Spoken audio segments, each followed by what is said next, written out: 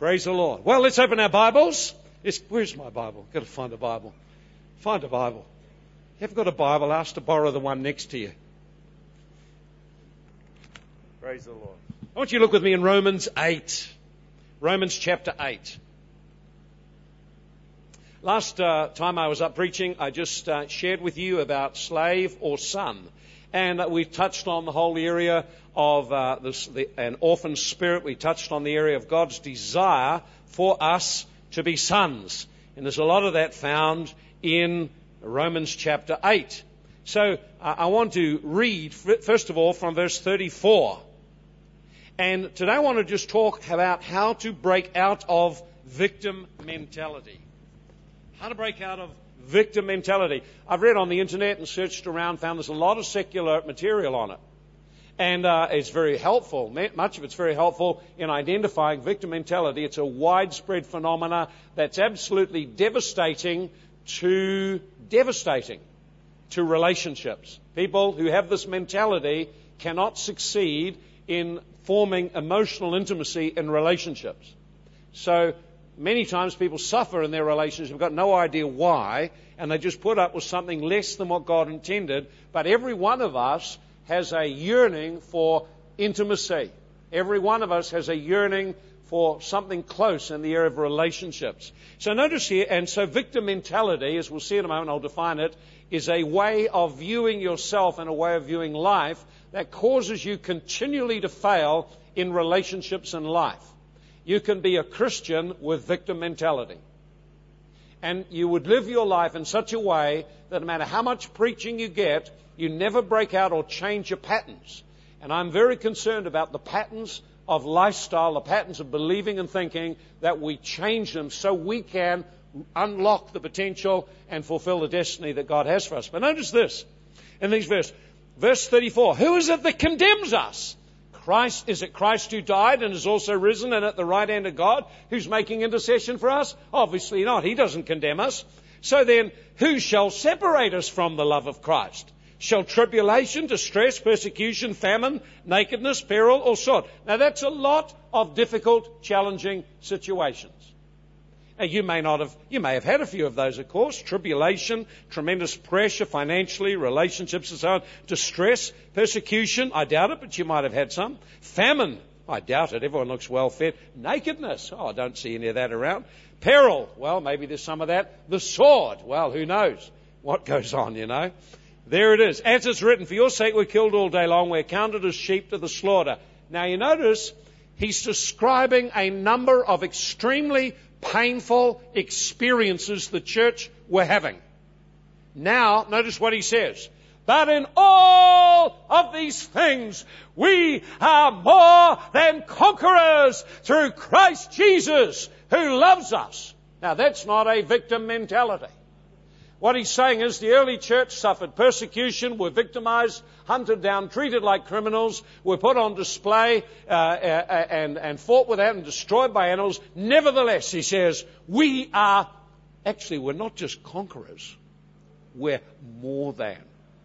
And more than conquerors. That means we gain decisive victories in life. That means we vanquish totally the things that come against us. It means a surpassing victory, whatever situation we are in. Now that is the kind of life that Christ died for us to have. Surpassing victories.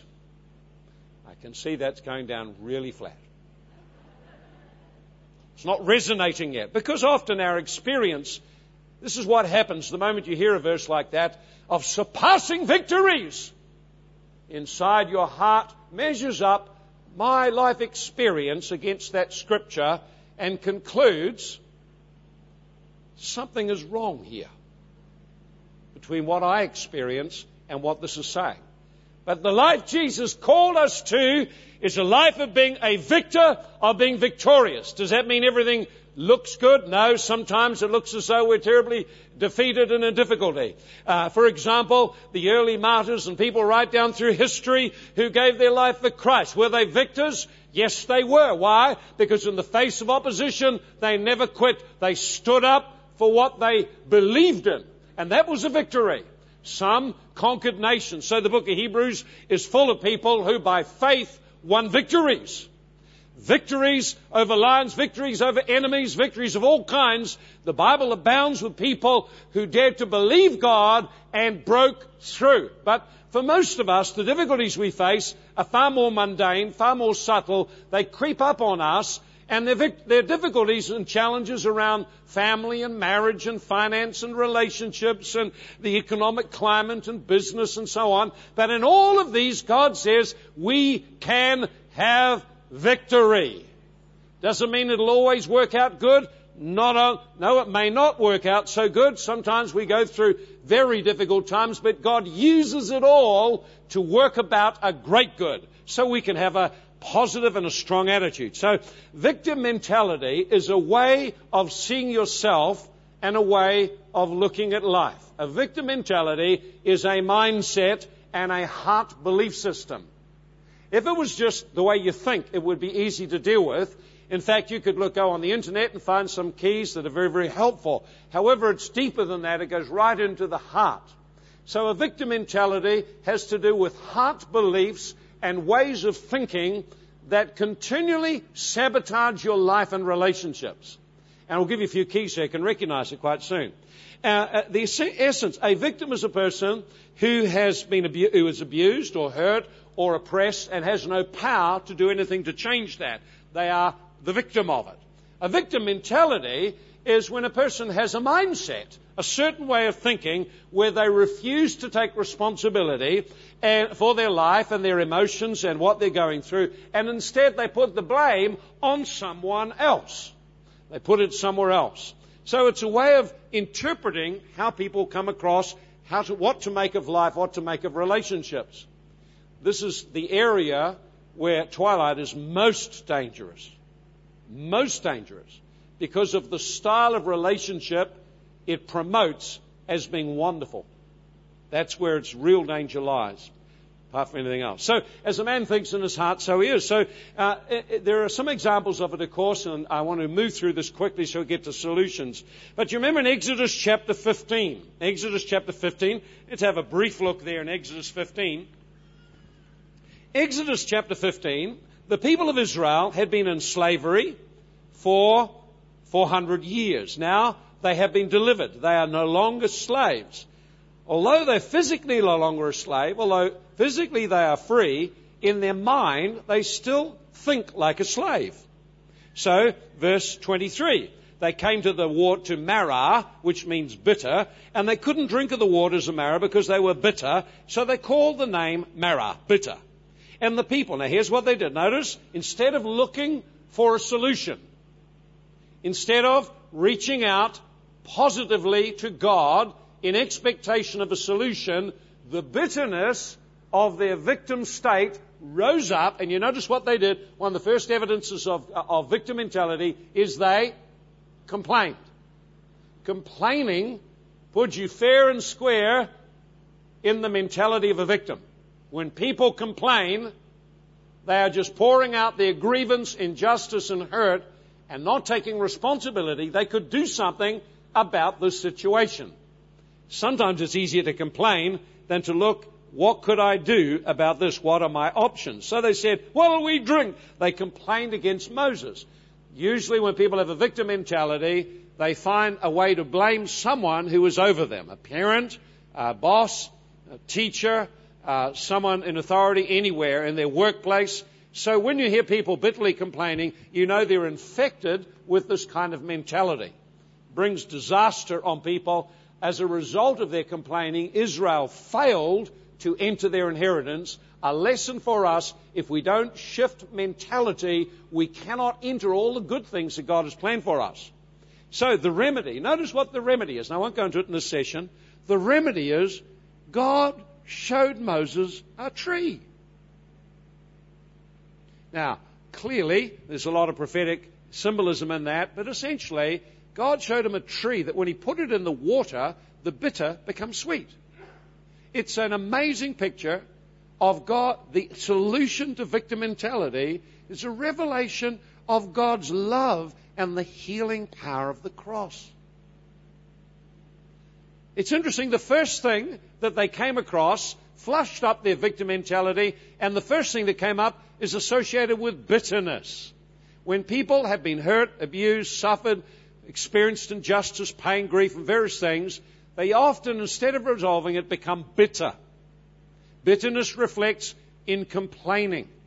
And so there's a remedy, and the remedy is revelation. Revelation, I'm not a victim. I have a Father who loves me. I have a Father who's got the answer for every situation. I've got a Father who can show me what He accomplished at Calvary, and I can respond in faith and be delivered and healed and restored and develop a positive mentality and experience resurrection life.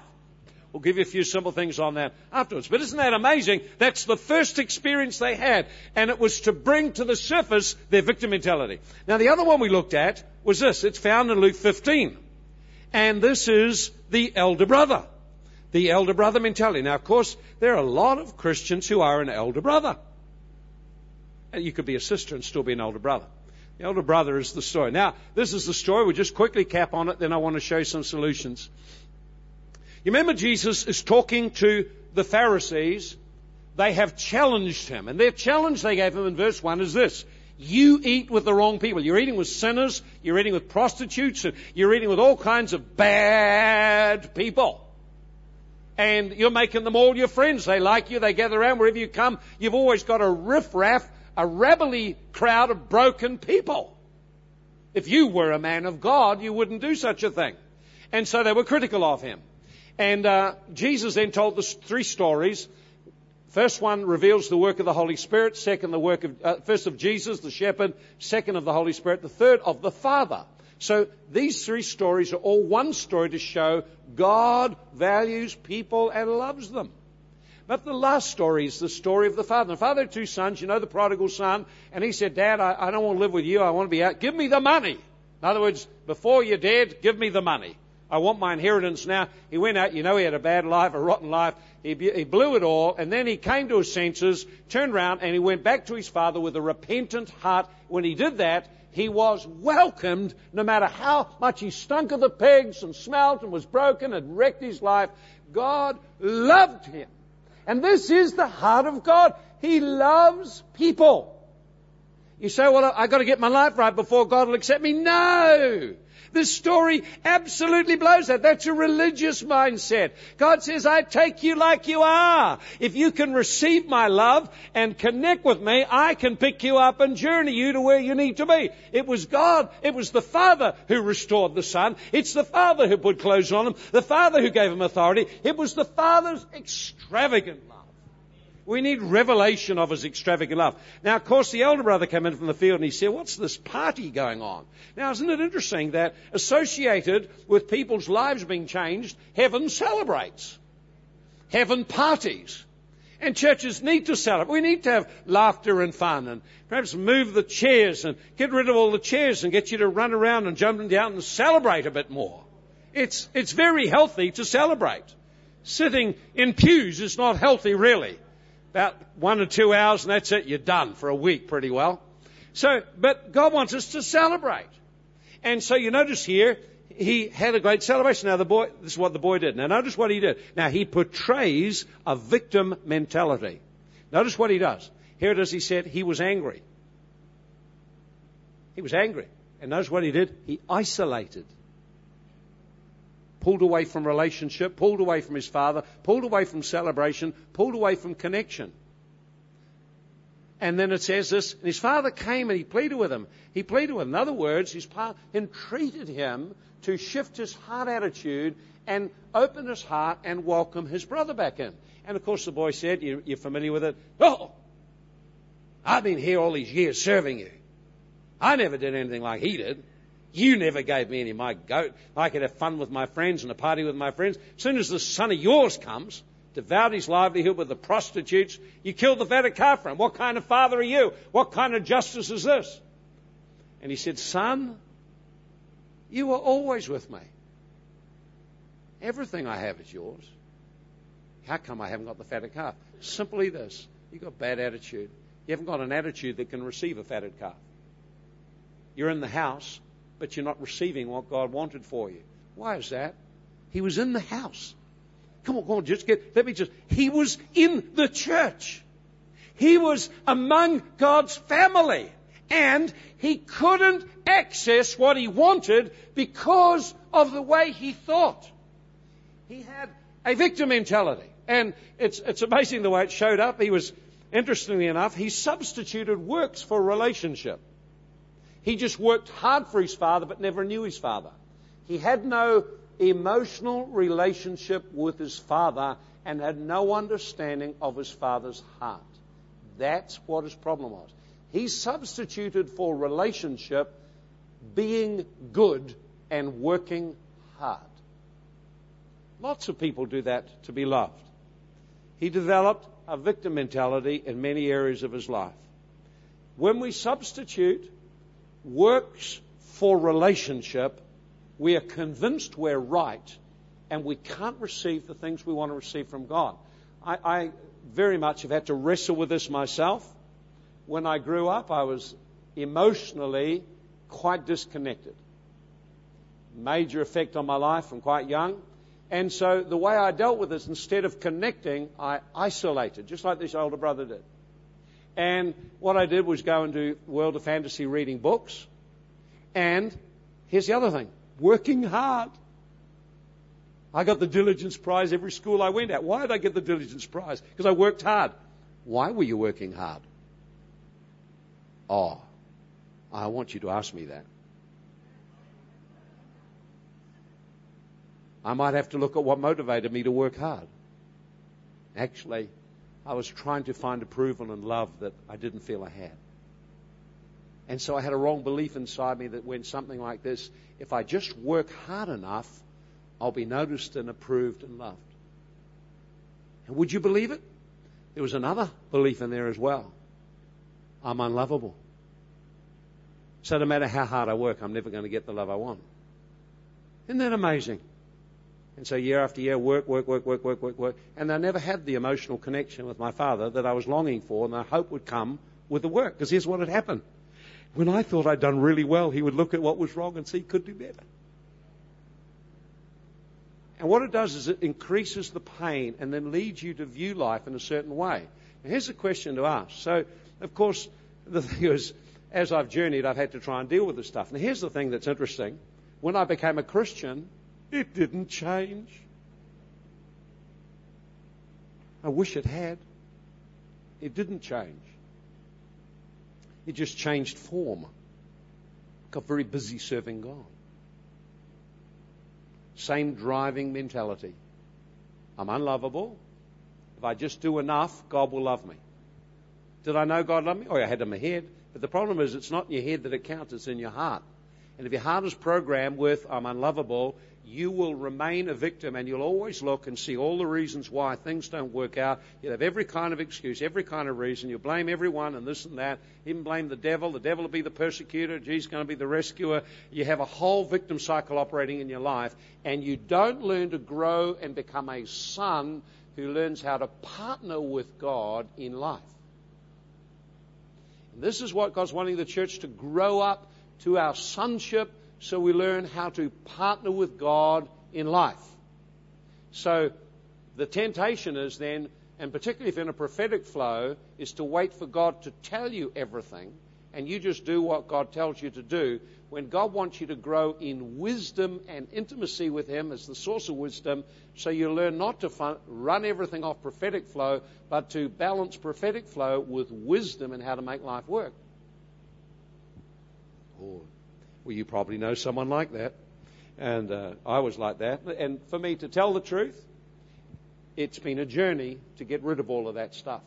And I've had some decisive moments in my Christian life where I encountered the love of God as a father and major changes took place in my heart. I can remember one time just weeping for 2 hours as I experienced His love in my office and felt the touch of God as a father for the first time. It's tangible, it's real, you can experience it, and when you do, it changes you. Now I'm ready for another dose. I believe God's got much more. So I'm positioning my heart for more. So victim mentality sabotages everything. And here's how it sabotages it. Because the thinking is, I'm the victim. It's not my fault, you know. It's not my fault. It's someone else's fault. So as soon as I'm right. This is the way a victim will think. I'm right.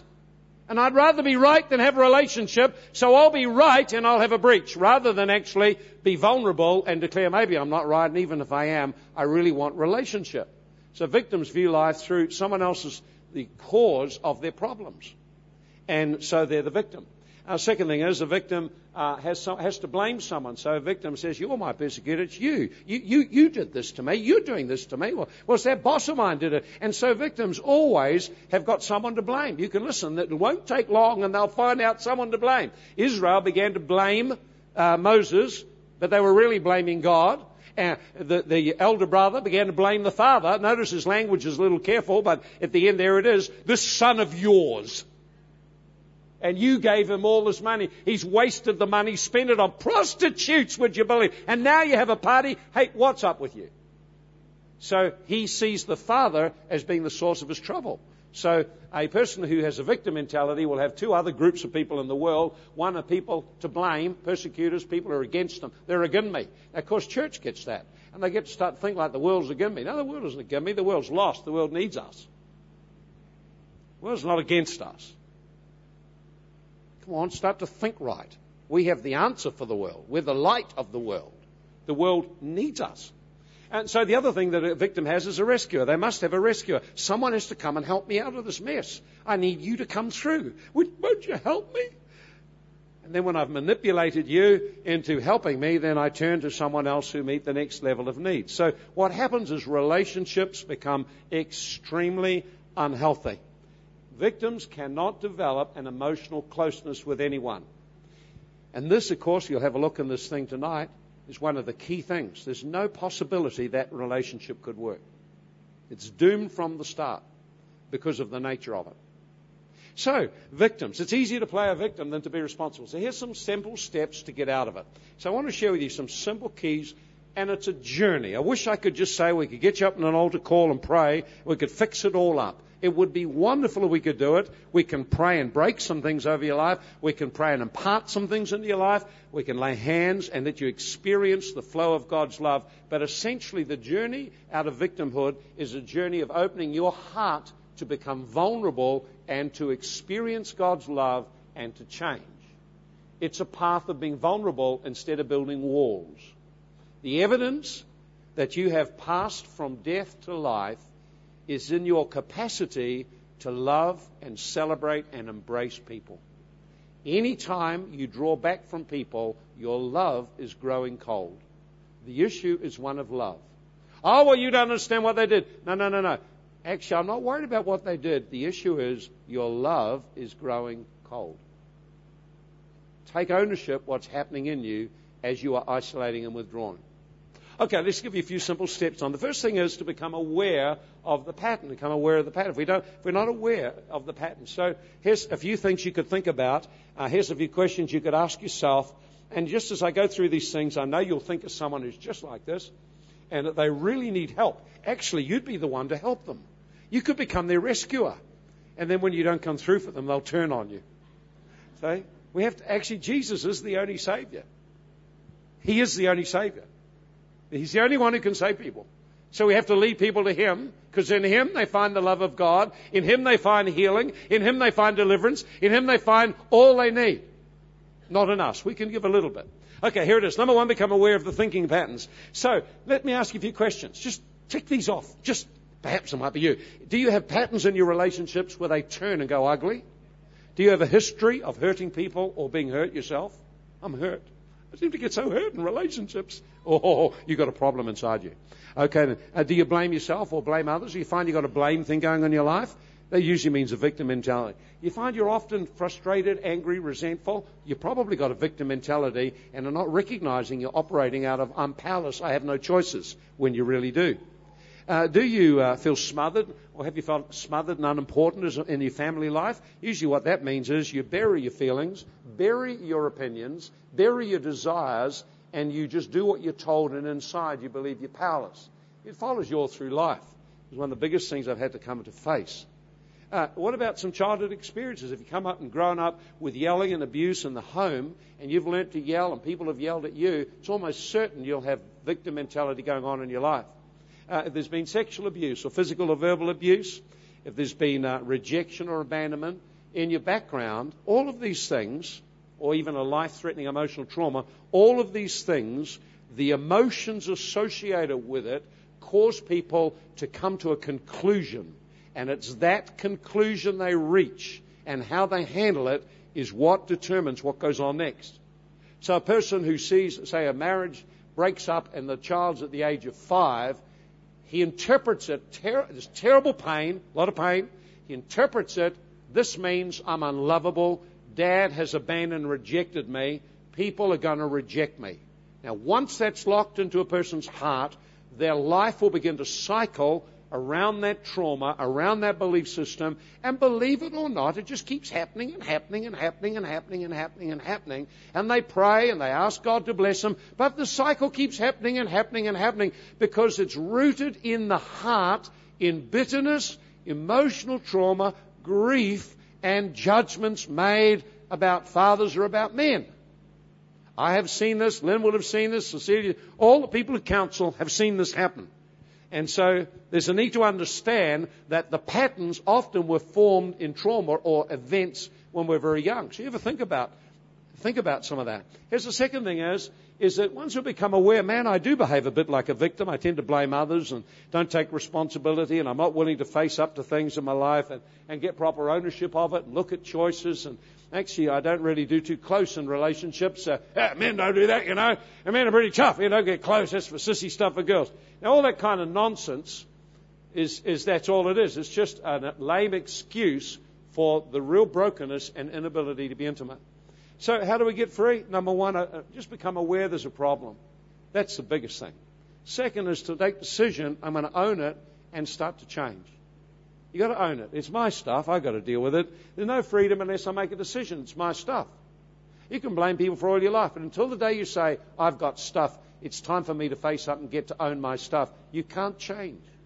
You can come to church as much as you like, pray as hard as you like, until you own, I've got stuff, you don't change. We've got to say, man, I've got some things to face. That's why we run these courses, restoration, deliverance, and freedom, and various kind of other courses. They're to help you own your stuff. Start to think about how you think. Start to begin to look at your belief system, how you work with finances and so on, how you work with relationships.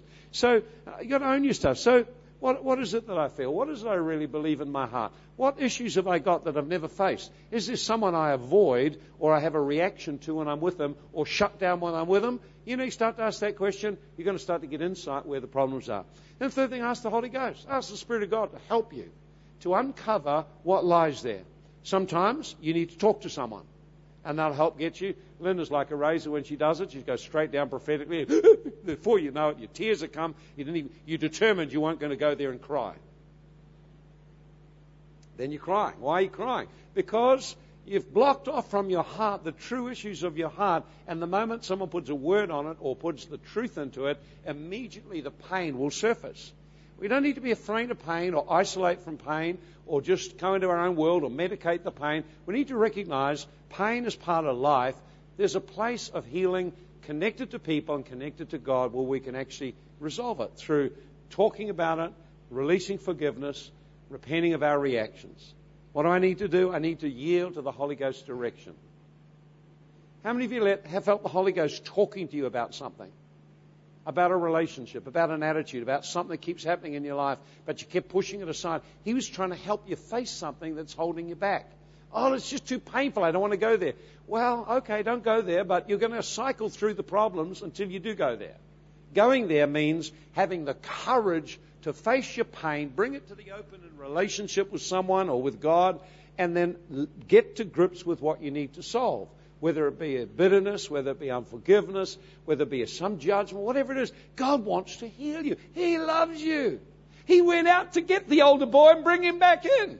How come the older boy didn't get into the party? His own attitudes kept him out. He would rather be right in his own mind than enter a relationship and celebration.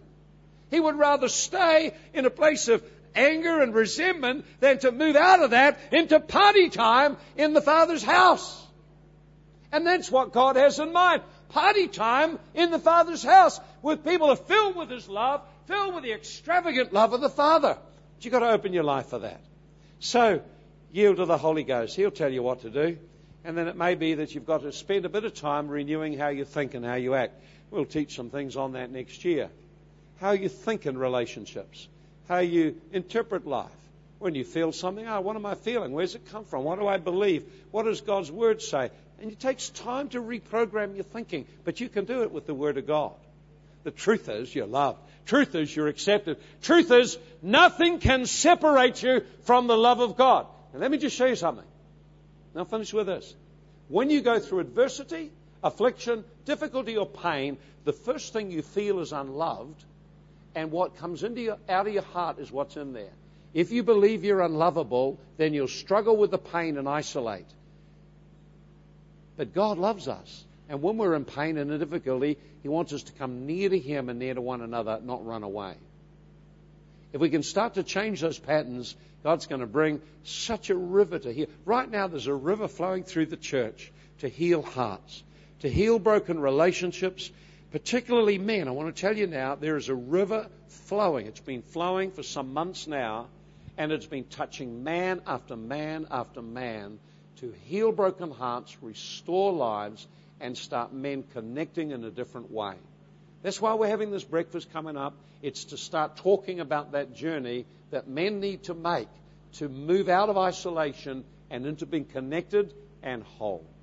In this last few months, God has moved in the church.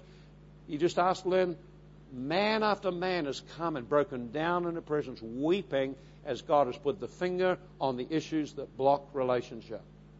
I've been facing and experiencing these things happening. I've had people come to me, same thing, men weeping as God touches their heart. This is a time in the house of God when God is doing something fresh to connect us. The biggest reason people are disconnected is this. We've got blocks in the heart from being able to love. And we need a revelation of God's love and a removal of the blocks. God doesn't want you to think like a victim. He says, no matter what happens, so someone messed you around and betrayed you. Oh, we're more than conquerors through Christ Jesus who loved us. And notice it's not self-help stuff. We're conquerors through Him, through a person who loves us, a loving person. And so someone rips you off, someone hurts you, someone betrays you. Yeah, we're more than conquerors through this Jesus Christ. We have access to this person who loves us, who reveals the Father's love. We have access to Him. Oh, we're going to be turning to Him. We're going to open up to His love. The riches of His love will grow in our life. And we'll become overcomers in a greater way. You don't have to stay in a place of defeat all the time. Why should you? You're not called to that. God has brought you out of the bondage of slavery to fear and into knowing Him as Abba Father, into His wonderful and glorious love. Who would turn away from that? Who would prefer to stay like the older brother in the house, bitter, resentful, angry, twisted, unloving, cold, unable to connect with the joy of what God is doing in others' lives? Whoa, don't stay there. Those were the religious people, the Pharisees of the day. Jesus said this is a day of great rejoicing when there are two groups of people. Those who don't know Him are coming to know the Father's love, be restored, and it's time to celebrate. And there are those who are in the house who don't know the Father's love, coming to be restored and together celebrating the goodness and love of God. What a great God we serve. Amen. Why don't we give Him a clap right now? Father, we thank You for Your amazing love wherewith You have loved us and given Your Son and hold nothing back from us. Father, we open our hearts here. Just close your eyes for 2 more minutes. I wonder, is there any person here who's not yet received Jesus Christ and positioned yourself, opened your heart to have your sins forgiven and receive a flow of the love of God from heaven? Well, this is your day to do it. This is a great day to do it. Jesus said to everyone who received Him, He gave power to become a child of God. Is that you today? Why don't you put your hand up and say, Pastor, I'm going to give my life to Jesus today. I want to give my life to the Lord today. Is there anyone here today? Right at that point, I want to give my life to Jesus. Just raise your hand right now. Would you raise your hands? Anyone here? Perhaps you may have fallen away from the Lord and you say, I need to come back to Him today. I got lots of other things in my heart. That fire is no longer burning. Perhaps today some of God has spoken to some of you about isolation and distance. And you may not have understood all I said, but when I talked about being isolated and working hard but never feeling you're good enough or making it, something registered with you. You just raise your hand, say that's me. God bless, many hands. When I began to talk about thinking like a victim and it's not my fault and it's always someone else's fault, and when someone tries to help you and adjust you, you just react to them and say, you're attacking me. Why are you attacking me? Why are you putting me down? And all they're trying to do is help you see something you can't see. You kind of go on. If that's you, you've got troubles. But you say, God, you're speaking to me today. That's right. God bless. God bless. Father, I just thank you for each person that's responded today. There would come a revelation, a river of your love to bring healing, restoration. Father, we want to live in the love of God. Whatever our circumstance, whatever's happening, we open our heart for an increasing awareness of your love. I can feel His presence just coming upon us right now. I could feel it from the beginning of the service. Just lift your hands.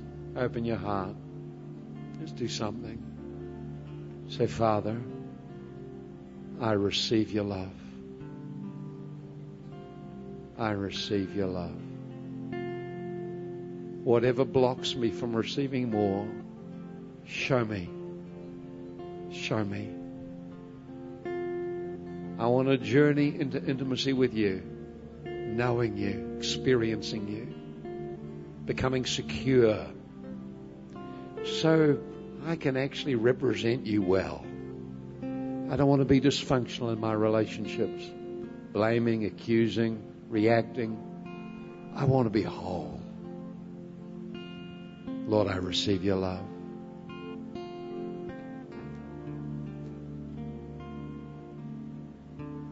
I can feel His presence and love here right now. Musicians are just going to sing that song they're doing now. What I'd like you to do is reach out to someone next to you. Let the love that God has given you flow out of your heart into their life. Don't be stiff or awkward. Just, can I pray for you? Ask their permission first. If they say no, respect that. It makes it safe for them. If someone doesn't want you to pray, that's okay. You don't have to. You need to respect them. But just ask the person, can I pray for you? I'd really love to pray for you and bless you. I want you to know God loves you.